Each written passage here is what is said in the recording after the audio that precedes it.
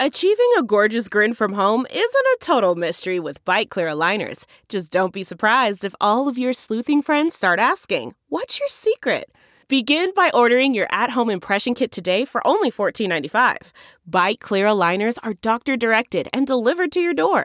Treatment costs thousands less than braces. Plus, they offer flexible financing, accept eligible insurance, and you can pay with your HSA FSA. Get 80% off your impression kit when you use code WONDERY at Byte.com. That's BYTE.com. Start your confidence journey today with Byte.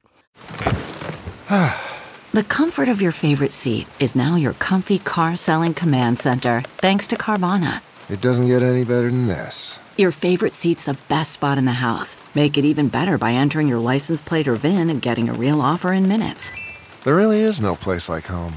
And speaking of home, Carvana will pick up your car from yours after you finalize your offer. Visit Carvana.com or download the app and sell your car from your comfy place. The following podcast is a Dear Media production. Before we get into the show, a fun fact. This podcast was actually born out of a newsletter that we started way back in 2012. Yes, that is before Substack was even born. People really seem to like it, and we think you will too, especially if you like this podcast. It is a quick hit list of 10 things we've discovered recently that we love. Everything from recipes to beauty products to books to tools to truly anything that excites us, like an Instagram post we saw and just can't stop thinking about. We send it every Monday, except for some holidays that we take off, like sane people, and it is free. Sign up at athingertwohq.com. Okay, here's the show.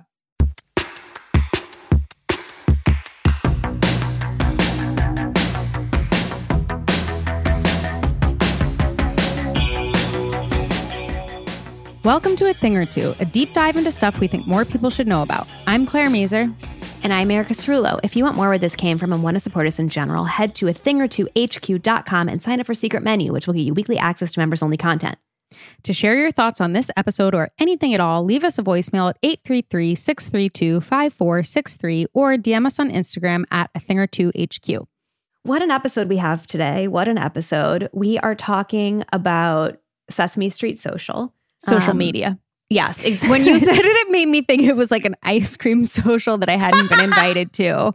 It would definitely be at a skating rink and there would be an ice cream sundae. I guess that's how people say it. Yeah. Bar.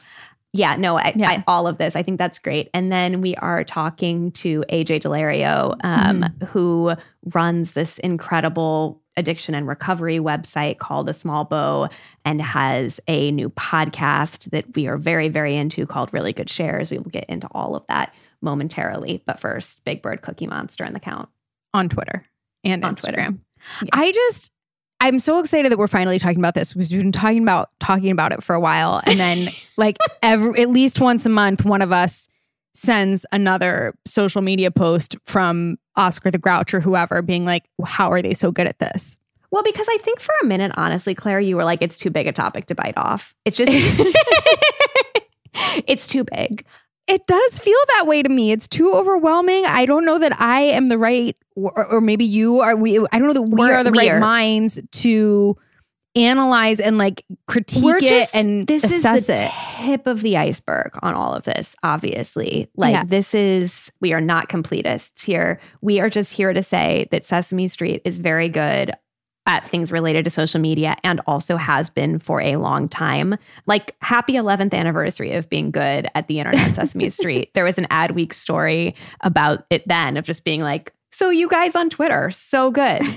So good. I was excited when you dug up this article to find out that it was Dan Lewis who was responsible for getting them started on social because he writes this amazing newsletter, Now I Know, which has been around like way longer before newsletters were a thing. Like even before we started 10 Things, this guy was doing this daily newsletter, Now I Know, that was just like, that is still just fun facts on the internet. And he's delightful.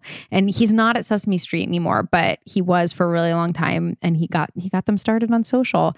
And I think why I'm part of the reason I'm so intimidated by the idea of talking about it is because I just don't feel equipped to analyze it as an art form, which it truly is. Like, yes, I think the best example of this just being Count Von Count on Twitter.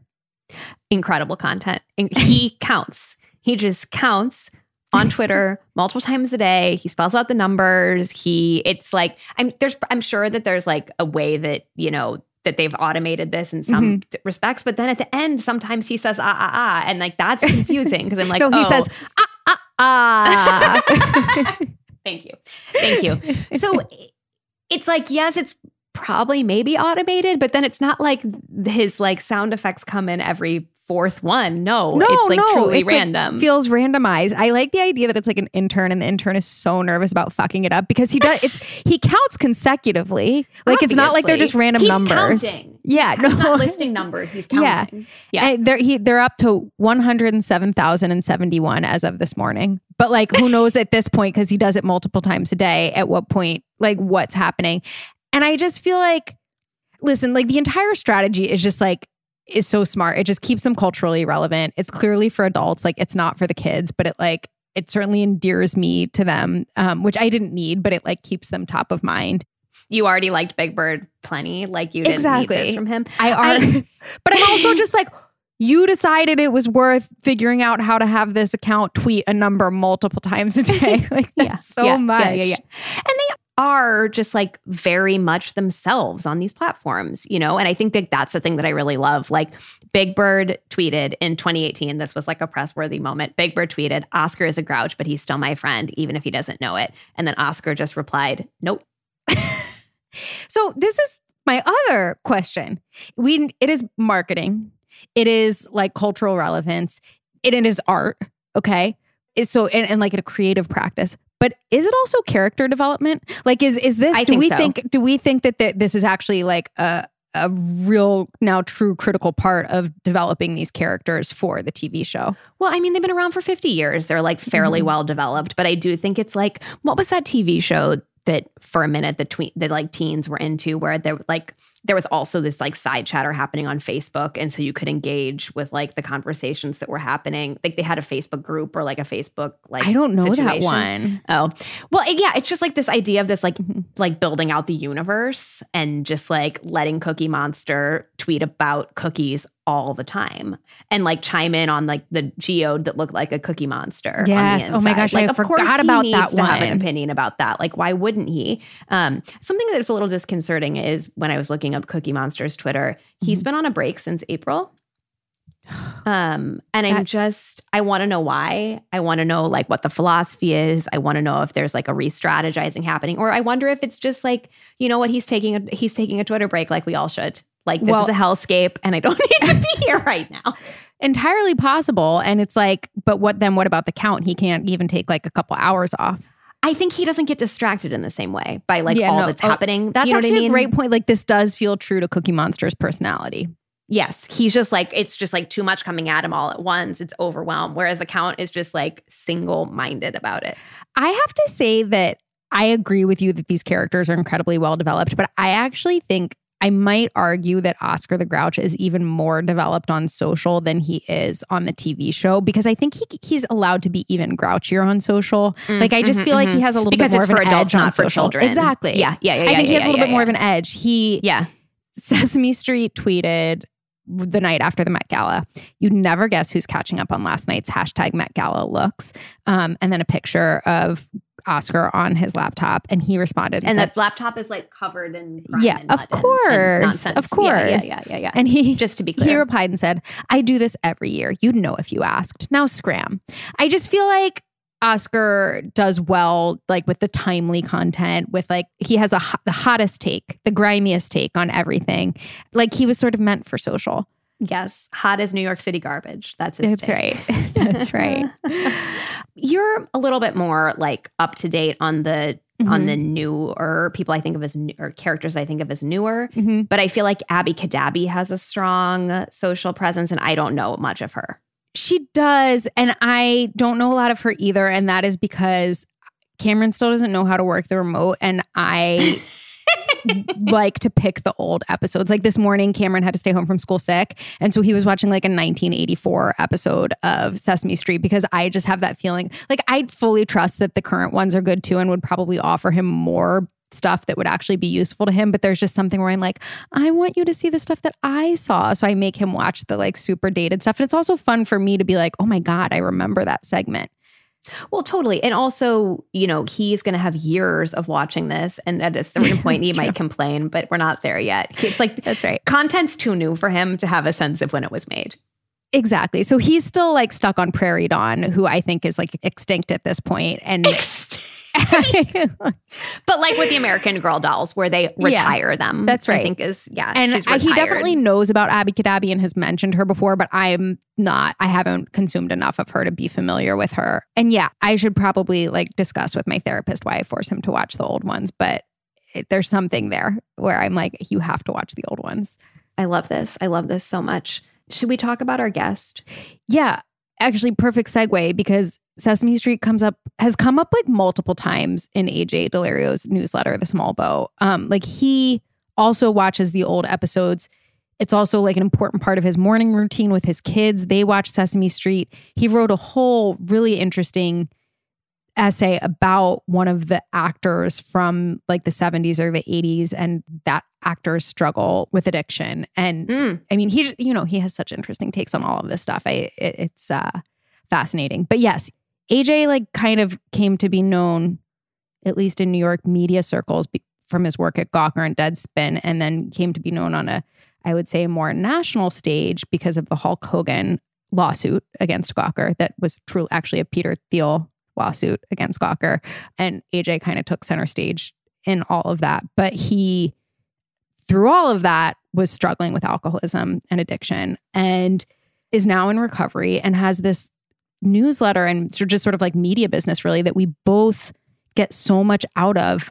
And, I think addiction is part of our lives and alcoholism has impacted both of our lives profoundly, but it's not something we personally struggle with.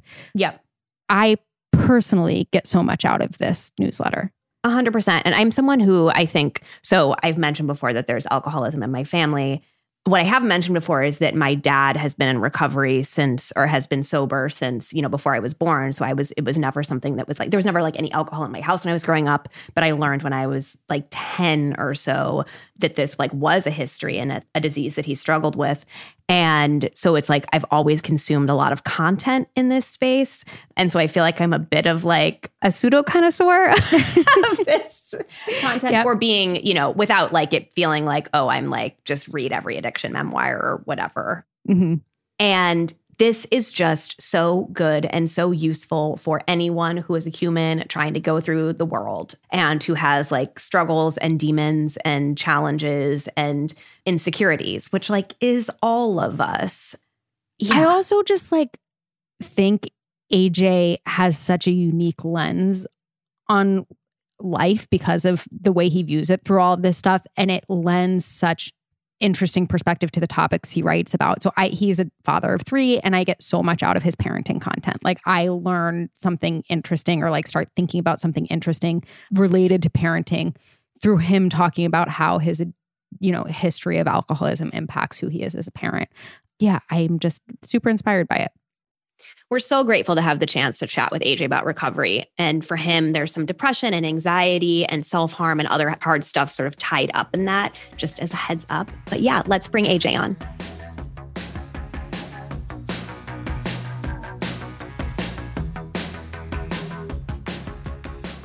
Thank you so much to ZocDoc for sponsoring today's episode. The other day was like having that thought of, wait, when was the last time I went to the dermatologist and and I end up looking for these things on my calendar and then pulling up, a dermatologist. Mm-hmm. Yeah. A dermatologist appointment from 2016, as though that's like possibly the information I was looking for. And then I had that moment where I was like, oh, right. ZocDoc keeps track of all of these things for me and tells me when it's due. And I can just like log in and be like, oh, yes, I did that recently. Correct. And I went to a primary care physician and all of this. It's also so helpful when you've seen a specialist who you haven't seen for like 7 years and you're like, wait, what? Who was that guy who really helped when I like threw my back out? Yeah, exactly. Like sprained that muscle. What was that thing? Yeah. Yeah. So nice to have a record. ZocDoc makes healthcare easy. Just download the free ZocDoc app at ZocDoc.com/a-thing-or-two for the easiest way to find a great doctor and instantly book an appointment. With ZocDoc, you can search for local doctors who take your insurance, read verified patient reviews, and book an appointment, and also look up your old doctors and figure out when the last time you saw them was. You can even do in-person or video chat with ZocDoc. Never wait on hold with a receptionist again. Whether you need a primary care physician, dentist, dermatologist, psychiatrist, eye doctor, or other specialists, ZocDoc has you covered. Now is the time to prioritize your health. Go to ZocDoc.com/a-thing-or-two and download the ZocDoc app to sign up for free and book a top-rated doctor. Many are available as soon as today. That's ZocDoc.com/a-thing-or-two to download the ZocDoc app to sign up for free. Thank you so much to BetterHelp for sponsoring today's episode. So therapy comes up on today's podcast episode with AJ. And, some of us in this podcast have not one, but two therapists. So if you even have a therapist that you go see in person, you might even want a backup therapist that you can text with or video chat with or whatever on your own time outside of your weekly appointments. It's not like you have one person to talk to and that's all you're allotted in life. Talking to a licensed therapist can help you feel better. BetterHelp is not a crisis line. It's not self-help. It is professional counseling done securely online so you can get help on your own time and at your own pace. They have 3,000 U.S. licensed therapists across all 50 states and 4 modes of communication: text, chat, phone, and video. You can start communicating with a counselor in under 24 hours and schedule weekly secure video or phone sessions, plus chat and text with your therapist. Anything you share is confidential, and if for any reason you're not happy with your counselor, you can request a different one. BetterHelp is committed to facilitating great therapeutic matches, so they make it easy and free to change counselors if needed. We want you to start living a happier life today. As a listener, you'll get 10% off your first month by visiting our sponsor at betterhelp.com/a-thing-or-two. Join over 1 million people who have taken charge of their mental health. Again, that's BetterHelp, HELP.com/a-thing-or-two. Thank you so much for supporting the sponsors who make it possible for us to bring you this show every week. Hey guys, it's Hunter and Michaela, and this is the Model Citizen Podcast. We wanted to let the members of our community experience a different side of us that they see glimmers of, but never the full force. Exactly. We wanted a place where we could talk unfiltered about anything and everything, including our lives and experiences in the modeling industry, beauty, fashion, dating, sex, marriage, a dash of political commentary, and of course, pop culture, honey. We're going all the way in. Tune in every Thursday for a giggle, a laugh, and maybe even a tear or two. You've just found your new best friends, and we're so happy to have you.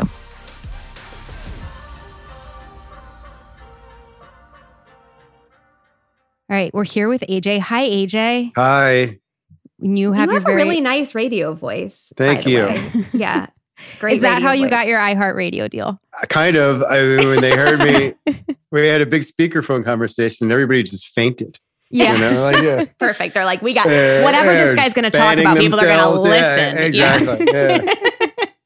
Yeah. Love imagining that's how podcast deals happen. The big podcast deals. That's how the professionals do it. AJ, we tried to give you a bit of an intro before you joined, but can you take us a bit on the journey to how you got to where you are now?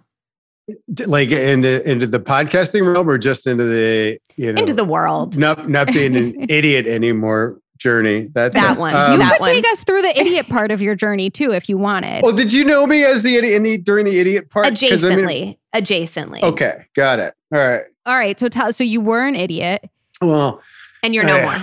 I don't. There's not a good short version of this, right? And that's what makes this hard. And I always sound like a jerk too when I talk about it, because I think that the major thing that should be known about the small bow is that I try not to talk about just I wasn't drunk and now I'm not, and hooray, right? It's ultimately this ongoing process that I'm going through about living a new way, which I'm very not so great at. And I think that there's this idea that when people stop drinking, stop using drugs, stop being an idiot, that life becomes better overnight or even in a year. And that's not true that I found either. It's this constant process that I'm going through to try to make sure that I'm doing things in a way that is not like me at all, or like my instincts. My instincts are terrible. That's what I've found out, right? Every single thing that I want to do is usually the wrong thing. So I have to constantly basically go back and reorient myself to a way that is not me. Why do you think your instincts are terrible? Part of it, I think, is just an actual mental illness, right? And I'm not even kind of joking about that. But I mean, that was one of the great parts about being sober, is all those things can be seen pretty clearly at this point. It's just okay, now I'm more depressed than I ever thought I was. I have these anxiety things. I have suicidal ideation, right? And all of these things that was stuff I knew, but I didn't want to face, obviously, because it's hard.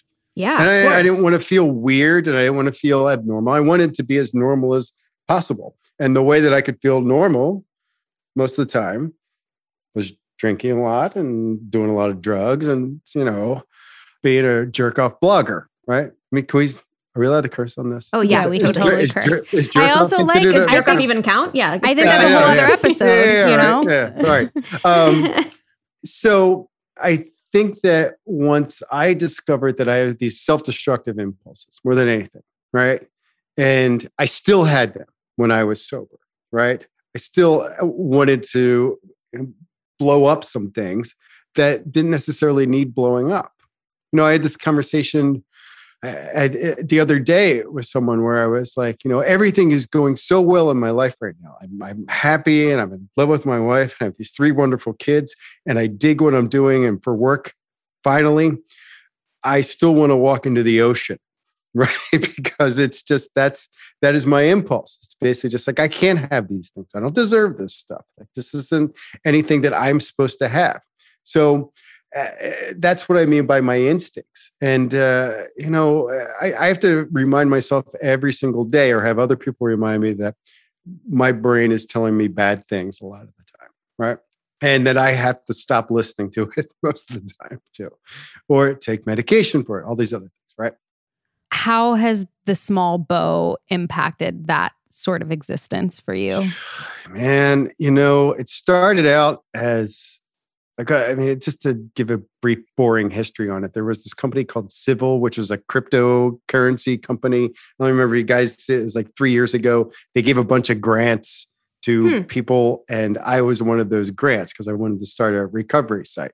But it was coming on the heels of like the opioid crisis, quote unquote. So they were all about that because, I was, no offense to the opioid crisis, but what I was pitching to them was, hey, I'm in early recovery. I have no idea what I'm doing. I think there is more interesting stuff about this than people are writing about.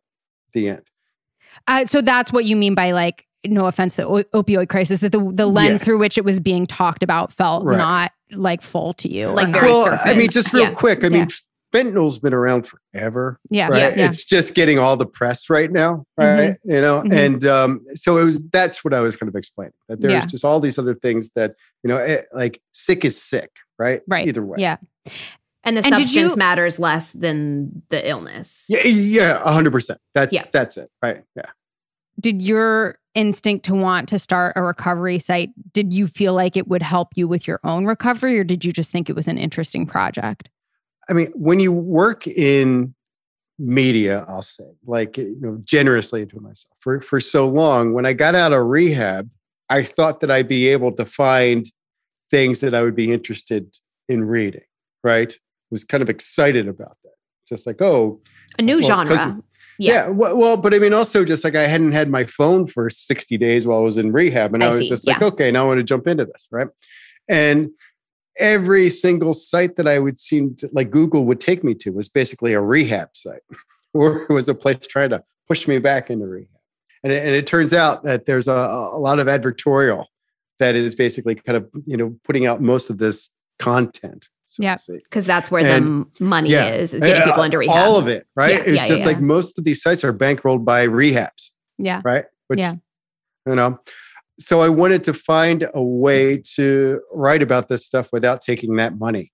And I wanted to write about this as a way of like, I mean, rehab doesn't work for everybody. Rehab's kind of a shady business, if we're going to be honest about it. There was a good New Yorker piece a couple years ago about the shady business of rehab, right? Yeah, there was, especially like in Florida. And, and I went to rehab in Florida too. And it's, you'd be amazed at why this industry, I don't want to get political about this, but I mean, this industry solely exists to keep people sick, right? That's the only way it works, right? Did rehab work for you? Yeah, but I relapsed. I relapsed because of the fucking Hogan trial. But I mean, which we can get into if you want to, but it did. But I was kind of a charmer in rehab too. I knew how to talk to the counselors. I knew how to be funny. So, you know, I got a lot of slack about a lot of things, but I didn't take my phone. I didn't do any meds like while I was there because I thought, because I love pills, and I was like, I don't want to take any more pills. But what it allowed me to do was give me at least like 2 months clear-headed. And I liked how I felt during that time. The bad part about that is just like, you know, it's called a pink cloud sort of thing, where it's just like, you know, that doesn't stay forever, right? That feeling gets real dark real quick after that. Mm-hmm. And I wasn't ready for that per se, but I also knew that it got, you know, it lifted and then it would get dark again. So I was going through all of these phases that I didn't know were normal or not. And I wanted to write about that part. Like, it wasn't just I went to rehab and things were great. I went to rehab, things were great in rehab. Then I got out of rehab and everything got weird again, right? And so that I wanted to find out other people's experience like that. And I couldn't find anything online that would kind of match up the way I was feeling. Like, I Googled literally just like, I am 54 days sober and I want to run into the middle of traffic just to see that would come up. Right. And it was just another rehab ad. So it's just like, you know, or telling me a 1-800 number to call because I was in crisis. But I don't think that should be the case for everybody. And the Small Bow, in my mind, was there to kind of give people an alternative to that sort of thing. How has the vision for the Small Bow changed over the time that you've been doing it? I started out, I never wanted to write for the Small Bow. Like, I wanted to edit the Small Bow. I had a bunch of people in mind that I wanted to write for it and whose experiences I wanted to listen to.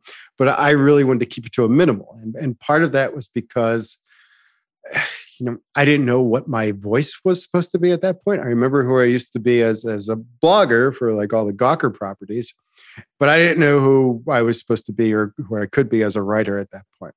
And I also didn't want a redemption story or to look like I was looking for redemption, right? I was very, very self-conscious about that. But when the grant money ran out, I had either the option of shutting it down or me taking over all of the writing part of it, which I did reluctantly, but I got comfortable with it over time. It probably took around a month to a year for me to get comfortable with, you know, me talking about some of the stuff that I talk about. And I would say about a year in, I was just like, oh, damn, I finished my recovery story. I've told all the kind of just like the interesting parts. What else am I going to write about? But that's when it kind of took off. Once I started really real timing the whole entire thing, which has been great. And the fact that, you know, more people are responding to it than initially, or at least initially that I thought, is wonderful.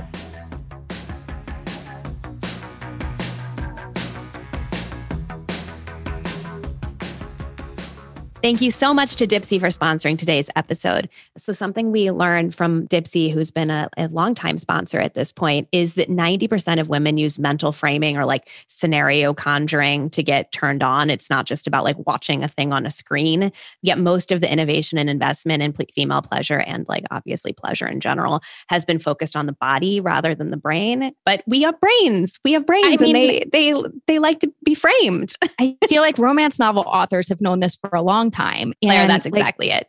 I just think, you know, all of this entire industry has been commandeered by men. And it's so exciting to see Dipsea come in and make something specifically for women. So Dipsea is an audio app full of short, sexy stories designed to turn you on. Each Dipsea audio story features characters that feel like real people in immersive scenarios, so you feel like you're right there. Listen to stories about hooking up with your hometown crush you never made a move on, or that coworker you always had a little thing for. Or maybe a story that puts you in bed with someone who's telling you exactly what they'd like you to do. They release new content every week, so there's always more to explore, no matter what you're into or what turns you on. And if you need to wind down, Dipsea also has wellness sessions, sensual bedtime stories, and soundscapes to help you relax before you drift off. For listeners of the show, Dipsea is offering an extended 30-day free trial when you go to dipseastories.com/athingertwo. That's 30 days of full access for free when you go to DIPSEA stories.com/athingertwo. dipseastories.com/athingertwo. Thank you so much to Girlfriend Collectives for sponsoring today's episode. I got my Girlfriend Collective in the mail the other day, and I was so impressed. The quality and the material is so nice. And I shouldn't have been surprised, but I also feel like there's all these new athleisure and activewear brands that I assume are like more focused on the look than the feel. And this stuff feels so good. And it's like very plush or something. I don't know what the right adjective is, but it's soft. It's like comforting really soft. feeling. It's sturdy. It holds you in the right ways. And it brought me back to remembering that when this company launched, I don't know how long ago, like at least a few years ago, our buyer Marie started raving about them because she had taken advantage. They had started just giving away their leggings for free. Like maybe you only had to pay shipping or something. And she came in and she was like, "Did you get these leggings? They're amazing. They're so good." And it's like so much more than leggings now. They have so much stuff, including a very chic puffer vest that I kind of want to get. I'm very impressed with this line. I feel like I didn't pay close enough attention to it. And now I'm super into it. You're in. So if you haven't been paying enough attention to Girlfriend Collective, it is a sustainable, ethically made activewear line for everyone. They make cute, comfortable bras, leggings, shorts, tanks, tees, swimsuits, puffers, and their sizing is inclusive, ranging from extra, extra small to 6XL. They believe health and wellness come in many shapes and sizes and the representation matters. Whether you're working out, running errands, or doing nothing at all, Girlfriend Collective has functional fabrics, colors, and styles for any activity. Their best-selling leggings are squat-proof, come with pockets, and have different levels of support, whether you need compression or comfort. And they come in tons of colors, from brights to basics.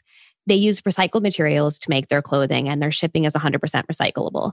Girlfriend helps divert waste from landfills and supports an ethical work environment for the people who make your clothes. And Girlfriend Collective also has a garment take-back program called Re-Girlfriend. So once you're done loving their pieces, a long, long time from now, obviously, send them back to be upcycled into new girlfriend gear.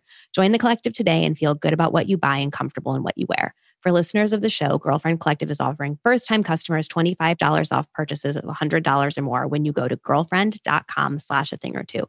That's $25 off $100 or more when you go to girlfriend.com/a-thing-or-two. Be sure to use our URL and let them know that we sent you. That's girlfriend.com/a-thing-or-two for $25 off your purchase of $100 or more. Thank you so much for supporting the brands that support us by using the unique links and codes they create for our listeners.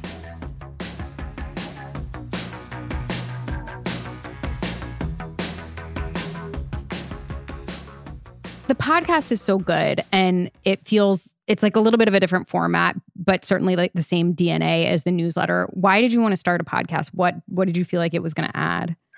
I didn't want to start a podcast because everybody has podcasts, right? Well, and I also suffered from the same sort of insecurity that I had writing the newsletter. I'm like, I don't want to be a host. I think I'll be a lousy host.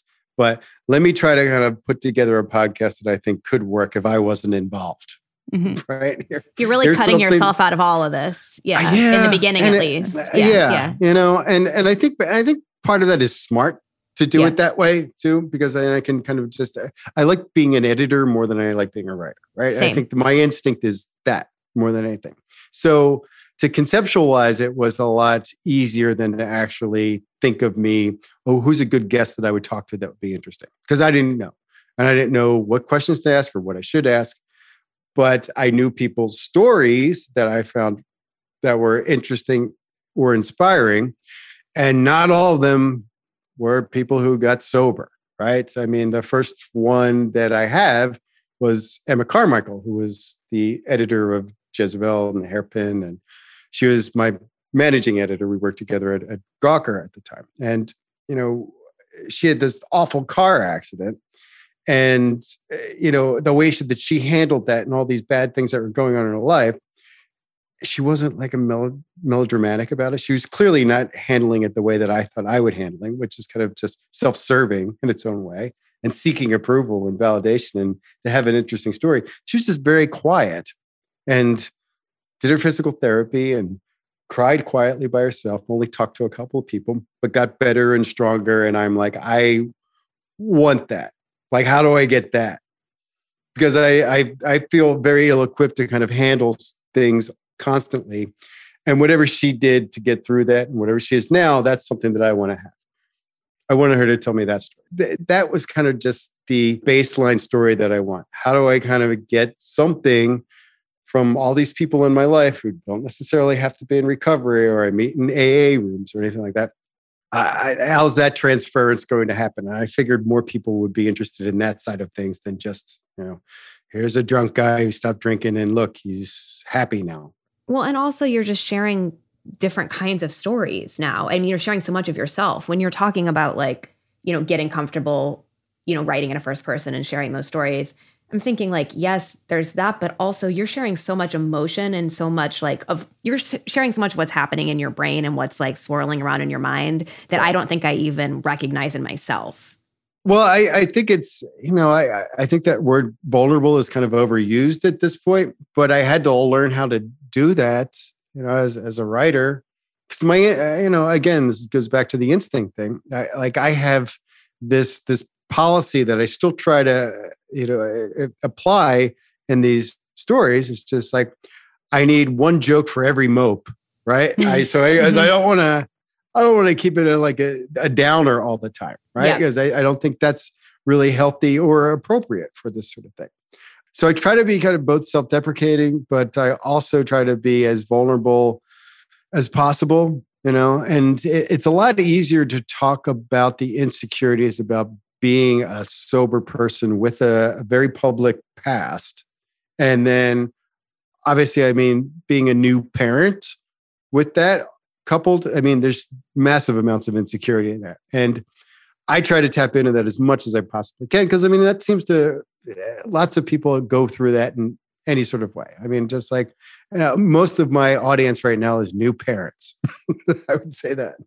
That stuff resonates with me so deeply. And I'm always telling Eric about it. I told you about it, and it's not just because you're smart and you're a good writer writing about being a new parent in an honest way. Like the fact that you are writing about it through the lens of addiction adds something to it that I never could have anticipated, that makes it all the more valuable in a way that is just so fascinating to me. You wrote an essay about, to reduce it to one sentence, about kids being kept up by monsters, right? And you're being scared of monsters, and your experience of this, and now your kids are experiencing it. And you wrote this passage that I just is etched. It is tattooed on my brain. You said, "The world will thrash my children in the way the world does, and I've mostly accepted it. One of the only ways I feel like I can prepare them for that is to believe them when they see scary things, when they feel scary things, because I've been there and seen those monsters. I've also had depression because of them, the pinballing mania and the empty sadness, and spent too many long, sweaty nights wide awake with people I kind of hate just to keep the lights on a bit more. So who am I to tell my children what's real or not? It's all real to me until they say otherwise. That's what I'm here for." I just am I can't. Damn. It was so good. I never I'm going to cry. Are you going to cry? Yeah. I was so worried I was going to cry during this episode in general, because I cried on a recent episode, and I'm I can't cry on another episode. But I just hate parenting content, and I read it like every other parent, because I'm I don't instinctively know how to potty train my kid, but it all goes in one ear and out the other. And just you wait. Fun part. Yeah. Right. And your parenting content, though, is the stuff that really sticks with me, and that I think is I've forgotten everything else I'm supposed to learn from those books for the most part, except for this stuff, because it's just so impactful and moving into that reference of being when you're an addict, oftentimes you're doing it because you don't want to face the monsters. And how is that any different from the monsters that your kids see? I never felt more prepared for anything in my life than when my 2-year-old started having nightmares, right? I was basically just I know exactly what to do. I know exactly which windows to basically turn down. I know which shadows on the wall are basically going to freak you out. I know who I can basically pull out of the stuffed animals that I can put on patrol the rest of the night. I know basically just how open the door needs to be, what light needs to be on, what light needs to be off. I was on it. Right. And that was kind of just this moment where I was just oh, this is where I can kind of be, almost of service to my children, right? Mm-hmm. Is basically just having the compassion for these sort of fears. Yeah. Because I remember and I hate to kind of just under the bus my parents here, but they weren't too great about that stuff, right? Locking me out and shit like that. And that didn't help at all, just made me mad and sad and feel all the worse than I actually felt at the time, right? It certainly didn't make me less afraid. Mm-hmm. Probably made me just, it led me to lying more than anything, right? And like I said, I can't control and their personal safety at all, really, or definitely not forever. But right now, I can probably not make them feel foolish for having these sort of fears, right? It's just, there's so much parenting instruction that's based on like, just trust us that if you let your kid cry, it's for the best in the long term. And I subscribe to a lot of it. But this was this piece of advice or instruction or just like this idea that just made so much sense to me. I was like, yes, totally. And for you to connect it in this long term to having these like sort of in a way that an adult could relate to was really profound. Do you talk to them about your past? Not yet, because they're 4, 2, and 1. Mm-hmm. Right, and my middle one's going to be 3 this week. But no, but I always think about it. But I have to talk to them about that. I'm so scared to death to talk to them. Right? You know, I connect a lot with your parenting and fatherhood content as someone who does not have kids. And I'm like such a dummy that I didn't put together the pieces of like partially why until we're talking about this now, like the fatherhood stuff specifically, because my dad has been sober my whole life. Oh, nice. But it's always something that's been like very part of my life. I learned about him being an alcoholic and him being sober when I was 10. And can distinctly remember the conversation. And it was like a conversation with my mom on my parents' bed and her explaining to me, partially because, I was like approaching that age where some of those things might become relevant, and partially because, at least at that time, and I don't know if it's changed at all, the genetic understanding was that it like is more likely to pass from fathers to daughters. And it shaped so much of my experience, as a teenager. And it like, I was like scared shitless of substances. And it just like really like, I mean, I didn't drink until middle of college because I was just like, it was like not a shiny thing for me. What was could I ask you what the extent of the conversation was? Because for my own purposes. Of course. The extent of the conversation was, I think, that your dad, before you were born, before your brothers were born, used to have a problem with alcohol, and he doesn't anymore, but it's something he has to work on and think about every day. And it's something you need to know about because it's part of his life and part of, his experience. And it's also something you need to know about because it could potentially affect you because these things like are or can be genetic. And I think that my youngest brother and I are probably the most likely to have what like addictive personality types. Mm-hmm. And so I think it was like most relevant probably for us. Right. Yeah. Why do you think you're likely to have an addictive personality type? Well, just, I mean, I think like certain like traits and characteristics of just like the like approach to things is like, I don't know. Yeah. I think like a more of a opposite. single-minded. Yeah. No, I have it because I have it in every single part of my life. Like I need to eat a sleeve of cookies as opposed to just 2. Yeah. Like, I mean, my 4-year-old took away like Ben and Jerry's from me last night because I was just eating, at the thing. He's just like, no more. Yeah. He just like took it from me. Yeah. And I'm like, I had 2 bites. Yeah. It's not going to do anything. Enough. Yeah.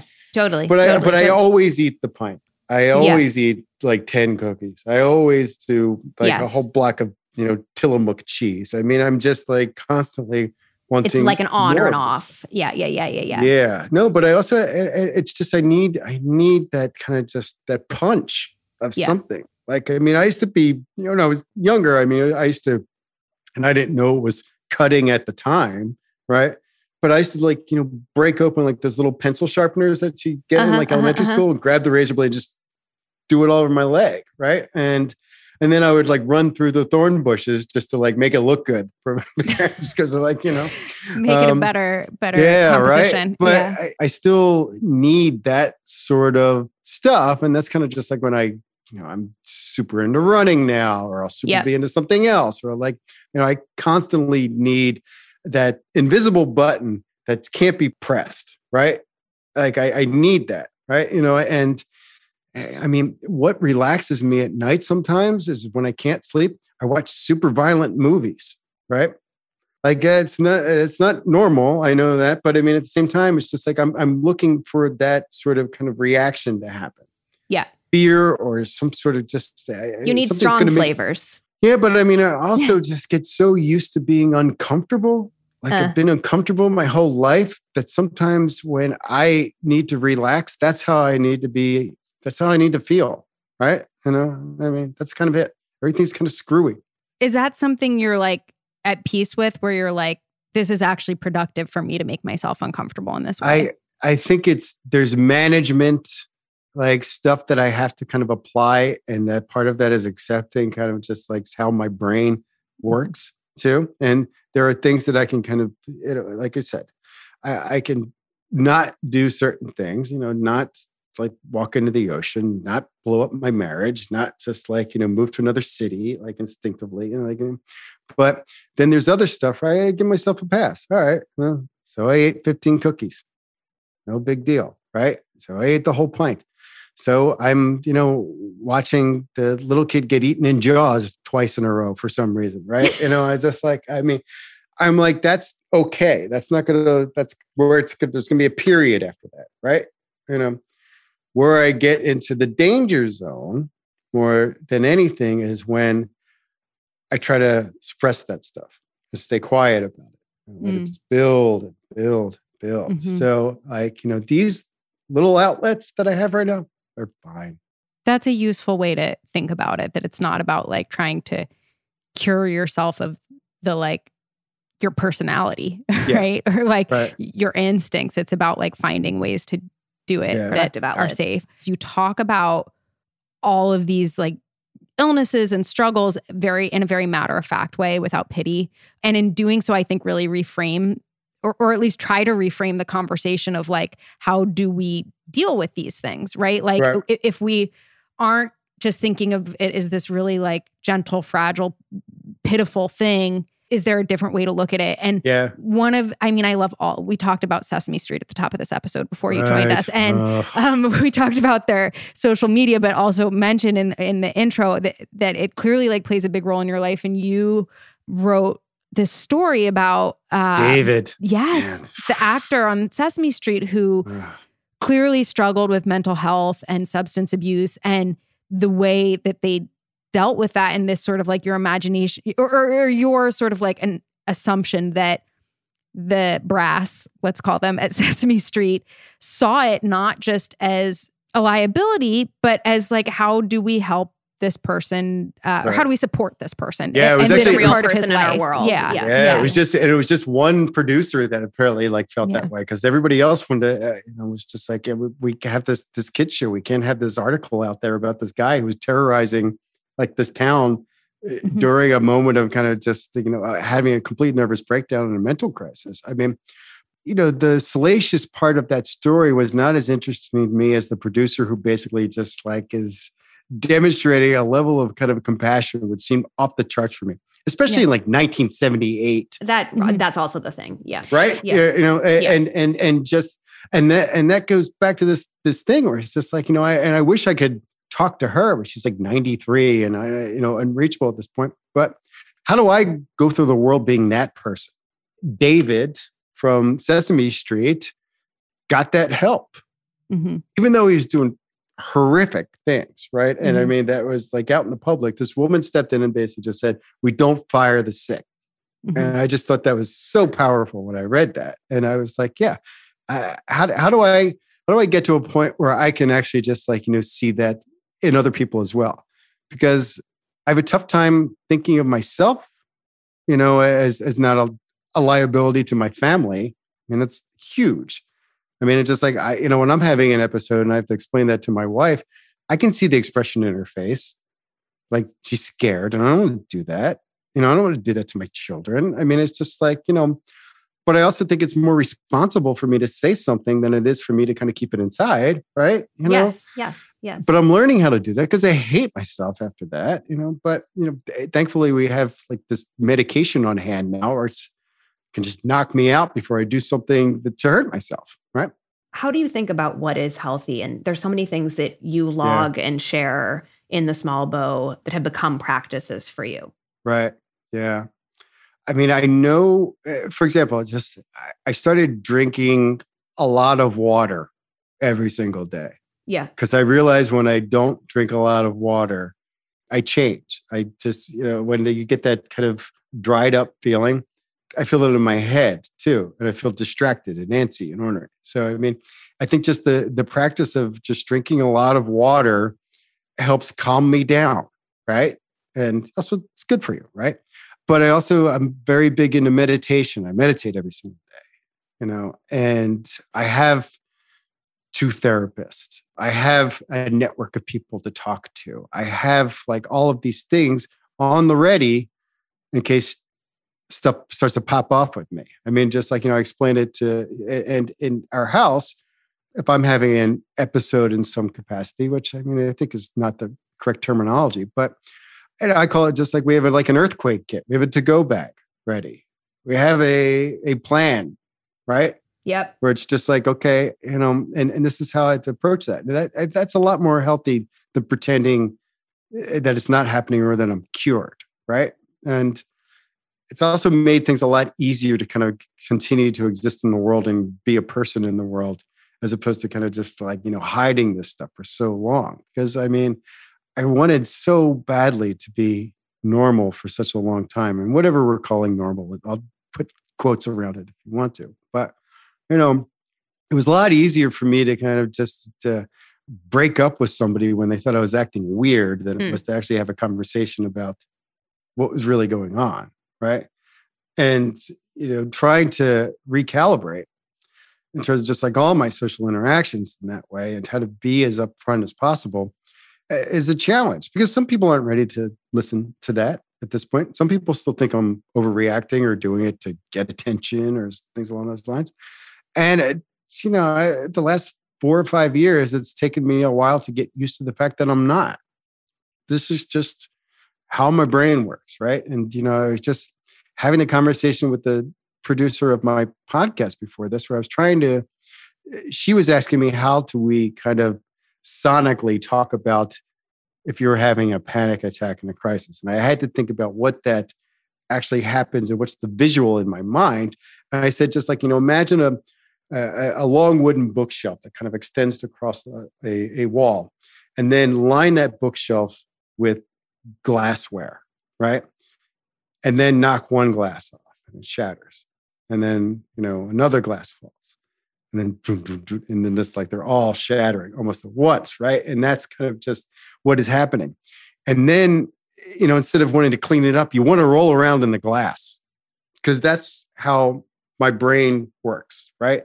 That's the best way of kind of just like, showing the sequence of just sometimes how this stuff happens for me when I'm in a manic state, right? And I think that that's important to put out there, that specifically, right? Because I think most people have this generalized kind of viewpoint of what people do or act like in those things. But it was a wonderful question, and I love that prompt that you gave me to really think about that.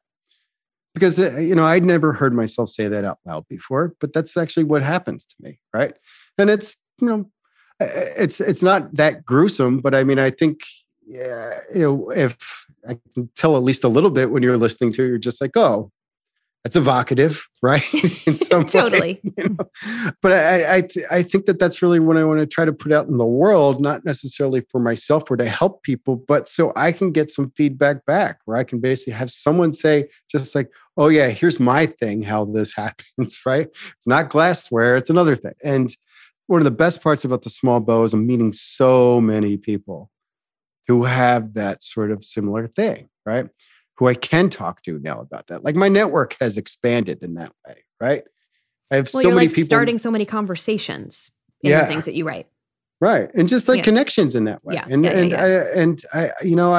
I know that sounds like it's a pitch for the show, but believe me, that was real accidental. Because like I said, I didn't know who I was writing for. I tried to not write for the audience that I was used to. Because it took me a while I was so afraid of like deadspin commenters or like people that hated Gawker or who thought, I was just like, the guy from that trial who sank the company that, it took me a while to get used to the fact that it was just like, oh, I am that guy in some capacity, but how do I roll that into this new person, right? How do I kind of show that anxiety about being that person, right? I think that that's more helpful as opposed to pretending that that person never existed or that I was just faking it for page views, right? Because it wasn't. I was doing some stuff that never really felt good.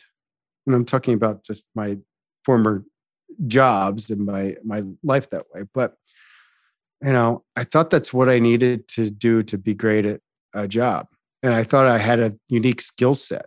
I was just like, this is more success than I've ever had, just being a lowly writer.